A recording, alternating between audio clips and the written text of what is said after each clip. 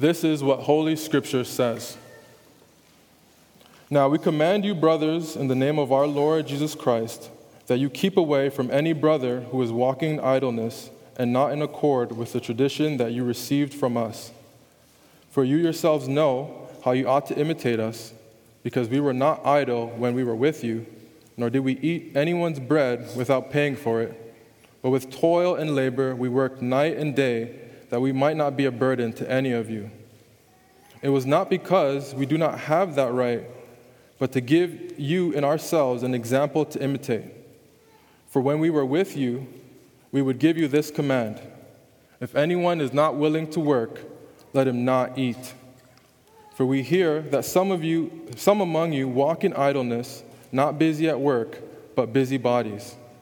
Now such persons we command and encourage in the Lord Jesus Christ to do their work quietly and to earn their own living. This is the word of the Lord.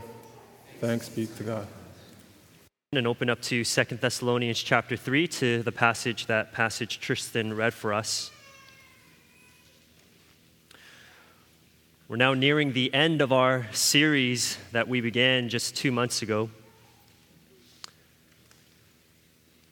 When it comes to the second part of Paul's letters written to us in the New Testament, just generally speaking, what you'll often find is Paul focusing on a number of different Christian ethical commands that usually have to do with your relationships in the church, your marriage, your family, your workplace, and how you live amongst unbelievers.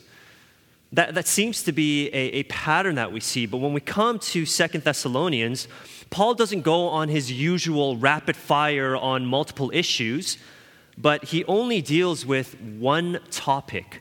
He only deals with one issue, and that's idleness in the life of the church. Now, to be honest, idleness may not sound like the biggest deal in the world, but I think it's worth noting that almost 1/3 of the entire content of this letter is given to this single issue. It pretty much takes up the majority of chapter 3. And I mean, that alone should tell you something about the weightiness and the significance of this issue. The reason why Paul addresses this single issue head on is because idleness is present in the life of the church, and Paul, as the one who planted this church, is deeply, deeply concerned. Look at verse 11 of our text.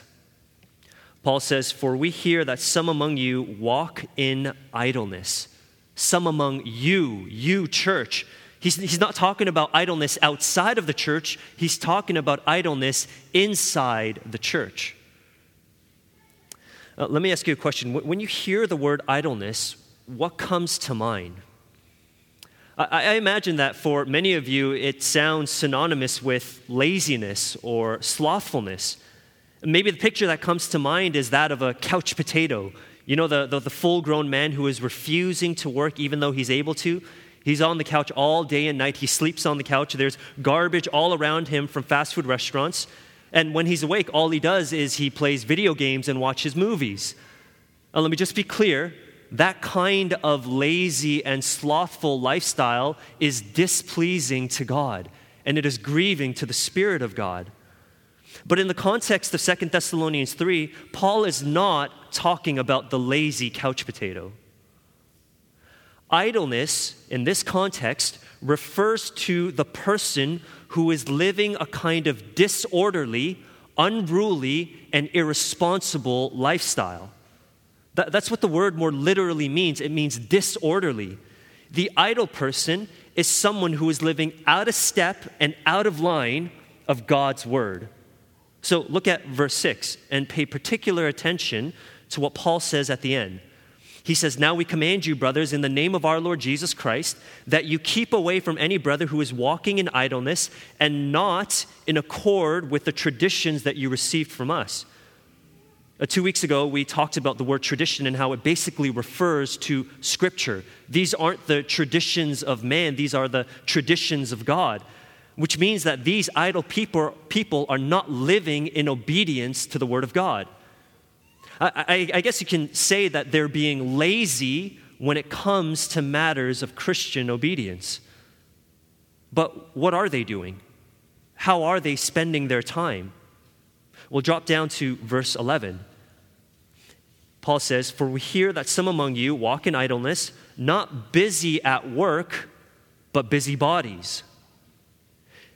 These idle people are not busy obeying the word of God, and they're not busy with the work that the Lord has placed before them. Rather, they are spending their time and their energy meddling in the affairs of others.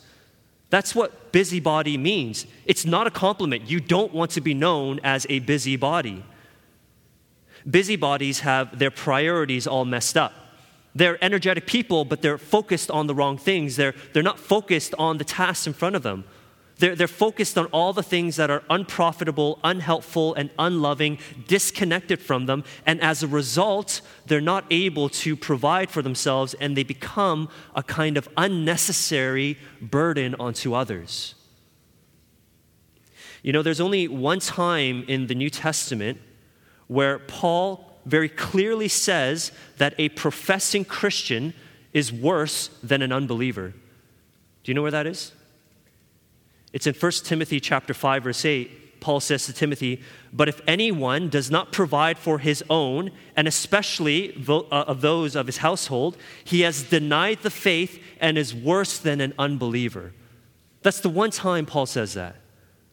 Even believers know the value and the importance of working hard and making a living to provide for themselves and for their family. If unbelievers know the significance of this, then how much more the people of God? If we look to the very beginning of the Bible, we can see that work was deeply meaningful and deeply significant in the eyes of God. When God created the world before the fall, before sin entered the world, He called Adam and Eve to work. Genesis 1, verse 28, it says, "Be fruitful and multiply and fill the earth and subdue it, and have dominion over the fish of the sea and over the birds of the heavens and over every living thing that moves on the earth." And then in verse 31, "And God saw everything that He has made, including work, and behold, it was very good." Work is a part of God's good creation. He created humans to work and to work heartily for His glory, which means that an idle and disorderly life contradicts the very purposes of God. See, this is no small thing in the mind of the Lord. Idleness is no small and insignificant issue. And because of that, as you'll see, the Apostle Paul employs some very drastic measures on the church in order to curb the sin of idleness. Because Paul understands that this is a viral sin that will infect others. This is a kind of sin, the meddling in the affairs of others. It creates division. It sows seeds of suspicion and cynicism. It disturbs the peace and unity of the body of Christ. And above all, it brings disrepute to the name of Jesus. As one pastor said before, the most likely man to go to hell is the man who has nothing to do on earth. Idle people tempt the devil to tempt them. Idle people tempt the devil to tempt them. So you see, there's a great danger to the soul of a person who walks in idleness. And not only that, the idle person is also a great danger to the body of Christ. Now, we as Christians, we know that we have a deep confidence that we are saved by grace alone, through faith alone, in Christ alone. It's not our good works. That is the very center of our faith. It's at the very core of what we believe in, and everything else flows from that wonderful and beautiful gospel truth. We are saved by the grace of God. But listen, to presume on grace and live in idleness is a huge misunderstanding of the gospel. God saved us by His grace, but He also calls us to live a life of holiness, a life of godly diligence, a life of following Jesus Christ, who himself was never idle, never disorderly, and he was never out of step from doing his Father's work. It was his pleasure and joy to do the work of his Father. And that is why Paul is dead serious about dealing with idleness in the church. Idleness is highly unbefitting of a Christian. Now, I realize that's a very long introduction to the sermon. It might be the longest introduction that I've done yet, and we haven't even really touched the text. But I needed to establish some of that important groundwork here, because what Paul says in this text might honestly be a little hard to hear. 2 Thessalonians chapter 3 is filled with words of tough Christian love. There are things in this passage that will come across as very surprising, maybe even a little bit shocking. There are things that Paul will say that will probably make you feel a little uncomfortable. But friends, as we go into this text, we need to remember the text before in 2 Thessalonians chapter 3, verse 1 to 5. We need to remember that the Lord is faithful. And the Lord's faithfulness is seen in that he will establish you. He will guard you against the evil one, and he will enable you to walk in obedience. And so it's imperative that we come humbling ourselves before the Word of God and trust that he knows what is good and right, and we need to trust in his ways. Now, I want you to look at our text today, verses 6 to 12. And before we dive into the details, I just want you to see and notice how often Paul uses the word command. Okay, just look at the text there. He doesn't use the word command anywhere else in this letter, but in this short passage, it's repeated 3 times in verse 6, in verse 10, and in verse 12. And that's important to notice because everything that Paul says in this section, it's not a suggestion. It's not even a good opinion. It's not a strong encouragement. What Paul is doing here is he is utilizing the full extent of his apostolic authority, and like a general commands his soldiers, he is commanding the church. And this isn't his own authority. Pay attention to how he invokes the name of Jesus Christ in verse 6 and in verse 12.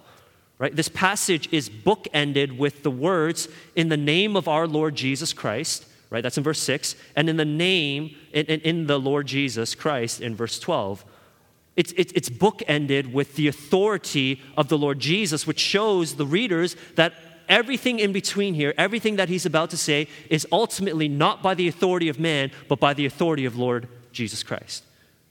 Therefore, to disobey the words of this text is to disobey the Lord Jesus Christ himself. Friends, that's the mindset that we need to have as we approach this text. As the people of God who are saved by grace, we are hearing now the explicit commands of our King, Jesus Christ. So I just want to pause here for a moment and ask that you would pray with me. Let's pray that the Lord would help us to come before his word with humility and a teachable spirit. Let's pray. Father, we are coming before you, recognizing that you are the Almighty God who reigns on a throne that is from everlasting to everlasting. Father, you created the world. You are the essence of good. The foundations of your throne are righteousness and justice. And so, Lord, we know that your ways are right and good. And so as we come and as we approach this text and as we hear the word preached, Father, we pray that you would grant us humble hearts. Help us to be people who listen. Help us to be people who understand. Illuminate our minds and our hearts and give us much grace to walk in obedience to our Lord Jesus Christ. In his name we pray. Amen. Now, in terms of how this text is generally broken down, what Paul does here is he addresses 2 types of people in the church when it comes to the issue of idleness. First, he instructs the people who are not walking in idleness. That's from verse 6 to 11. And then he, at the very end, instructs those who are walking in idleness. And that's how I'm going to structure this sermon. And you can see that and follow along in your bulletins. Point number 1, instructions for non-idle Christians. Now, there are basically 3 things that he says to the faithful, more mature Christians who are not walking in idleness. He says, number 1, separate yourself from idleness. Number 2, follow the example of diligence. And number 3, don't support and enable idlers. So the first application, separate yourself from idleness. Again, look at verse 6. Now we command you, brothers, in the name of our Lord Jesus Christ, that you keep away from any brother who is walking in idleness and not in accord with the tradition that you received from us. Based on this letter, the second letter, and his first letter, we know for a fact that Paul has already addressed the issue and the sin of idleness with the church. He instructed them about idleness in his first visit when he was with them in person. If you look at verse 10, he says, "For even when we were with you, we would give you this command, if anyone is not willing to work, let him not eat." Okay, that's dealing with idleness. He's talking about what he instructed them when he was with them in person. And then after that, when he wrote his first letter to the church, 1 Thessalonians, Paul addressed the sin of idleness again. Listen, 1 Thessalonians chapter 4, verse 11, Paul says, "Aspire to live quietly and to mind your own affairs and to work with your hands as we instructed you." And then 1 Thessalonians chapter 5, verse 14, as Tristan prayed in his prayer, admonish the idle. That's the instruction that he gives to the church. So he's already instructed them in person. He's exhorted them and encouraged them in his first letter. Sadly, there are still some members of the church who didn't listen, and so Paul moves away from instruction, he moves away from exhortation, and he moves into the area of command, and he escalates the response of the congregation to the level of church discipline. When we think about church discipline, at least for those of you who have been in the church for a long time, Matthew 18 is sort of your basic default text to deal with sin in the life of the church, right? You have stage 1, there's private confrontation, and if that brother or sister doesn't repent, then you move to stage 2, you bring 2 or 3 witnesses. And if they still don't repent, then you move to stage 3, you tell it to the church. And if they still don't repent, then you excommunicate them. You treat them as an unbeliever, a Gentile, and a tax collector. But we need to understand that what Paul is talking about here is not the same thing as excommunication.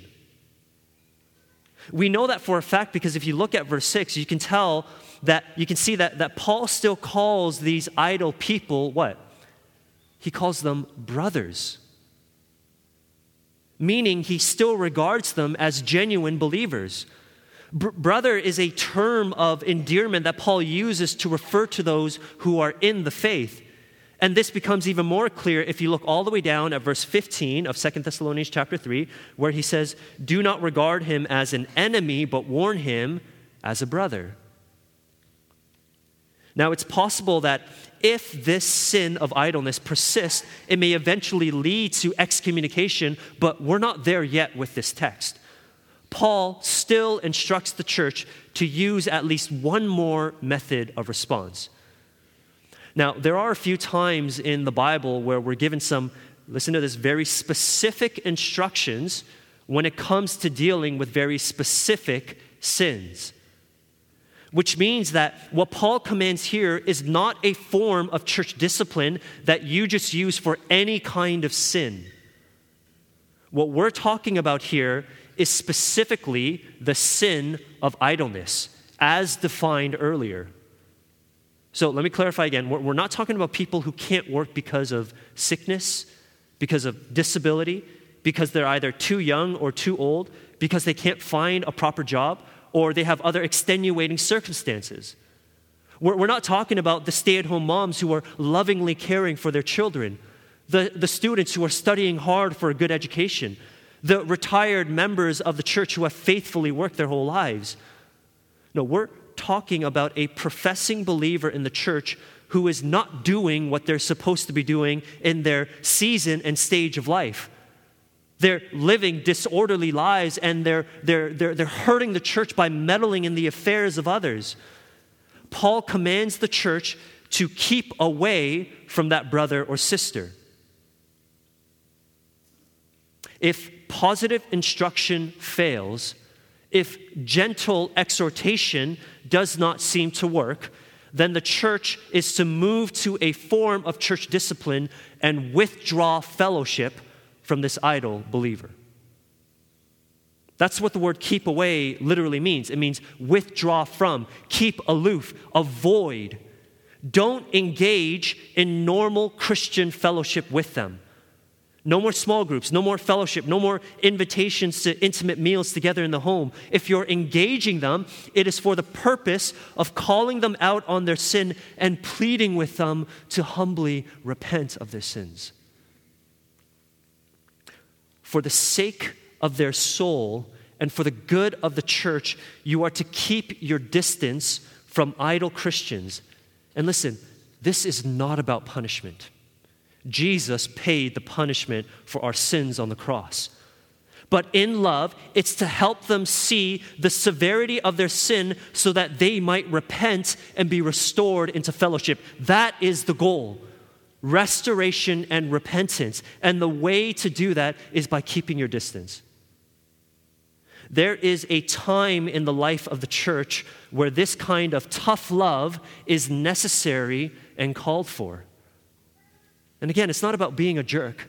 It's not about coming at this with some kind of superiority complex. It ought to be done with earnest prayer and sorrow in your heart over the brokenness of sin. But it should also be done with real hope that the Lord would use this kind of separation and disfellowship to produce a godly sorrow which leads to repentance. That is the goal, to love them, to lead them to repentance. In obedience to the Lord Jesus Christ, you must trust in his ways and at the right time separate yourself from idleness. Here is the second application. Follow the example of diligence. Look at the word that's repeated in verse 7 and 9. I'm going to read it all together and then just pay attention to how this part of the text is bookended as well. Paul carries on and he says, "For you yourselves know how you ought to imitate us, because we were not idle when we were with you, nor did we eat anyone's bread without paying for it, but with toil and labor we worked night and day that we might not be a burden to any of you. It was not because we do not have the right, but to give you in ourselves an example to imitate." Imitate. This little section is itself bookended with the word imitate.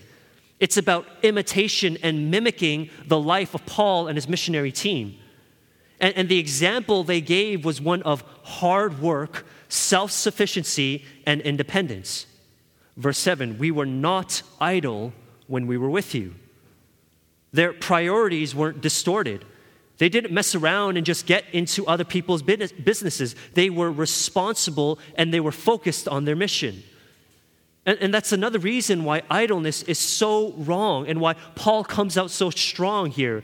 It goes against the very things that Paul and his fellow missionaries taught with their lives. Verse 8, "Nor did we eat anyone's bread without paying for it, but with toil and labor we worked night and day that we might not be a burden to any of you." Right? They didn't receive any freebies. They didn't receive any handouts. If bread was offered, they paid for it out of their own pockets. They worked hard, oftentimes with very little sleep. And they did this in order to financially support themselves so that they wouldn't be a burden onto the Thessalonians and that they wouldn't be a hindrance to the advancement of the gospel. Now, we need to remember that Paul is not against receiving financial support. We see in other parts of the Bible that he gratefully received financial support, like from the church in Philippi. But in this instance, in wisdom, he decided to forego any financial or material support in order to give the church a visible example of what a godly work ethic looks like for their own sake. Look at verse 9. It was not because we do not have the right, but to give you in ourselves an example to imitate. Biblically speaking, Paul has a right to be paid for his ministry. This is what he says in 1 Timothy 5:18. For the scripture says, "You shall not muzzle an ox when it treads out the grain," and, quote, "the laborer deserves his wages." The laborer deserves his wages, especially those who labor in preaching and teaching. So, although Paul has a right to financial support for preaching the gospel, in love, he surrenders that right in order to give the Thessalonians a worthy example to follow. Christians, be diligent with the work that the Lord has placed in front of you, and don't unnecessarily be a burden onto others. Whatever the task is, whether it's studying in school, whether it's taking care of the kids at home, whether it's doing your job, be diligent and be focused on the work that the Lord has in front of you. You are to separate yourself from idleness. You are to follow the example of diligence. And here's the third application: don't support and enable idlers. Verse 10, "For even when we were with you, we would give you this command: if anyone is not willing to work, let him not eat." Now, if we don't read this verse very, very, very carefully, it could come across very insensitive and very uncaring, right? So let me draw your attention to the key word here. In order to make proper sense of this verse, we need to pay careful attention to the word willing. Willing. Notice that Paul doesn't say if anyone is unable to work, let him not eat. As I said before, there are many legitimate reasons why a person may be unable to work. It could be due to sickness, injury, disability, age, and other extenuating circumstances. If a fellow member in the church got hit by a car and was bedridden for a couple of weeks and making it physically impossible for them to get to work, there would be something seriously wrong with our church if we said, no, if you don't work, you don't eat. That's what the Bible says. That's what the preacher said. Negative. That is not what the preacher said. Here is how one Christian author very helpfully explained it. Okay? The problem isn't with people who are willing but unable to work. The problem is with people who are able but unwilling to work. You see the difference there? It's not about the people who are willing but unable, but the people who are able but unwilling. Paul is referring to the kind of people within the body of believers who is in a stage and season of life where they should be working and they're able to work, but they are choosing and wishing and intentionally deciding to not work. They're refusing to take responsibility of their own livelihood, and as a result, they are mooching off of the generosity from other people. When it comes to such a person, Paul gave the command before, and he reiterates it again here to the church: don't let him eat. In other words, don't provide and support such an individual. Don't pay for his groceries. Don't pay for her rent. Remember, this is not a suggestion, but a command from the Lord Jesus. I want you to think about what that actually means.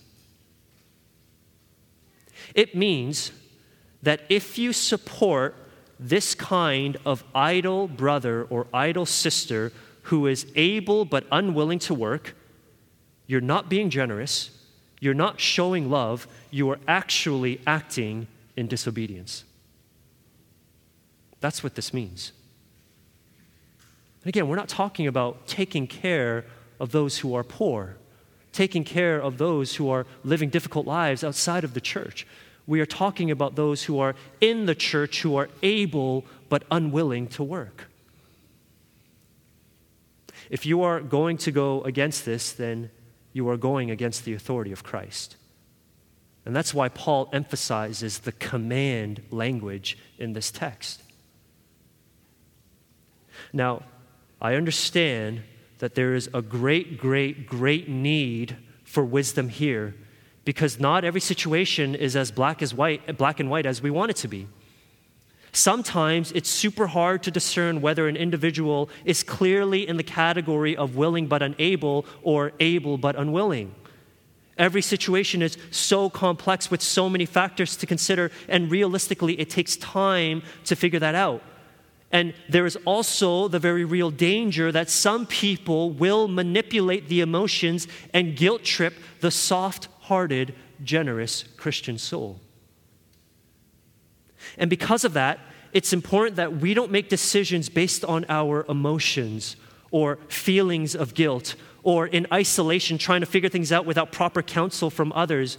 What we determine to be right and wrong must begin with the Word of God.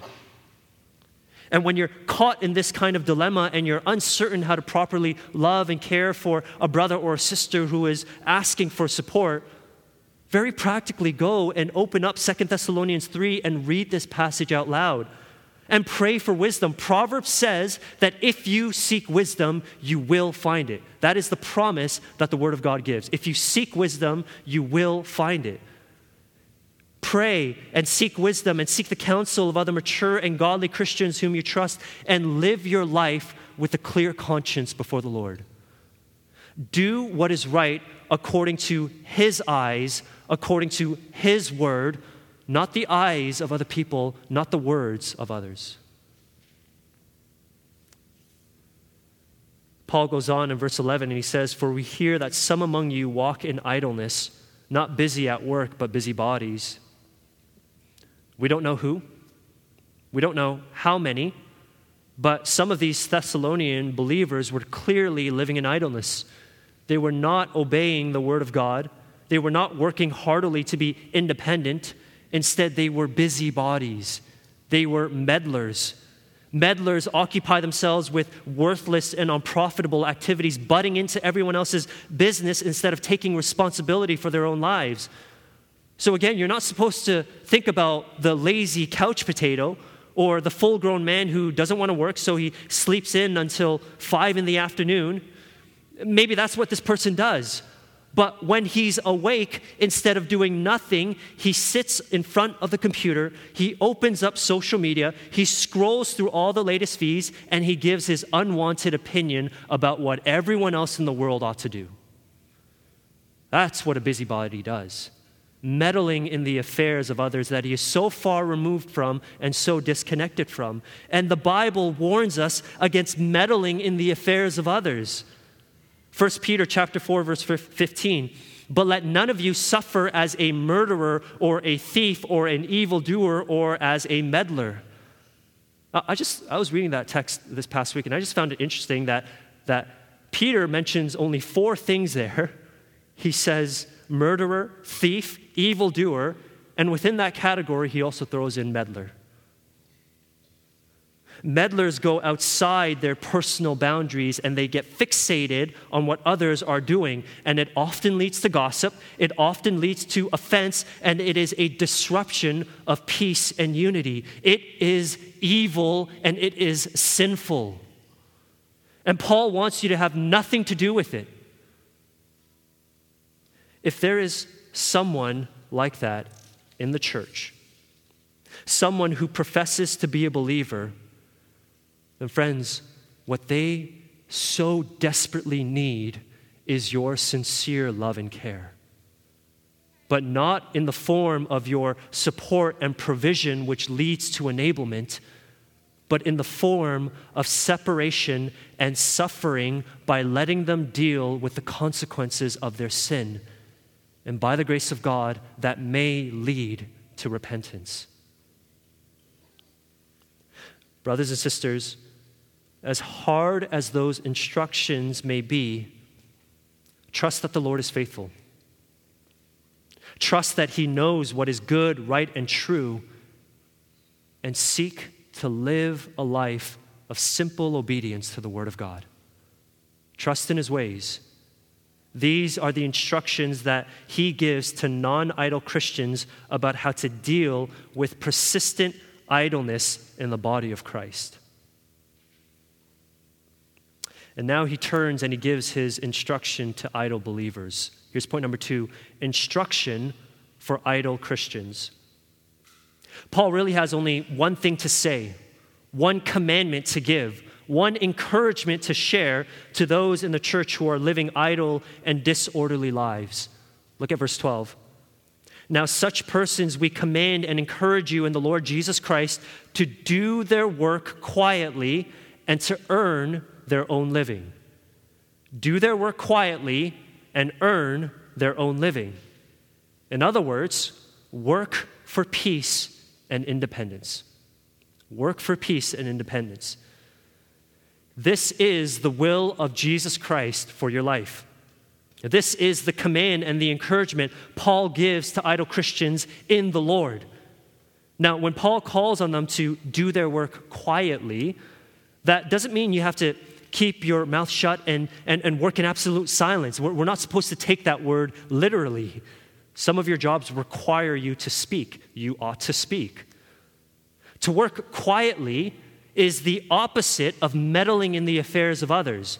To work quietly is to work in such a way that does not feed into division and disunity, but it produces peace and unity. As Paul already said in 1 Thessalonians 4:11, aspire to live quietly. He uses that same word there, quietly, and to mind your own affairs and to work with your hands as we instructed you. The main idea behind that point is that you're to be focused and diligent with the tasks that are in front of you. If you're working at a paying job, then focus on that job.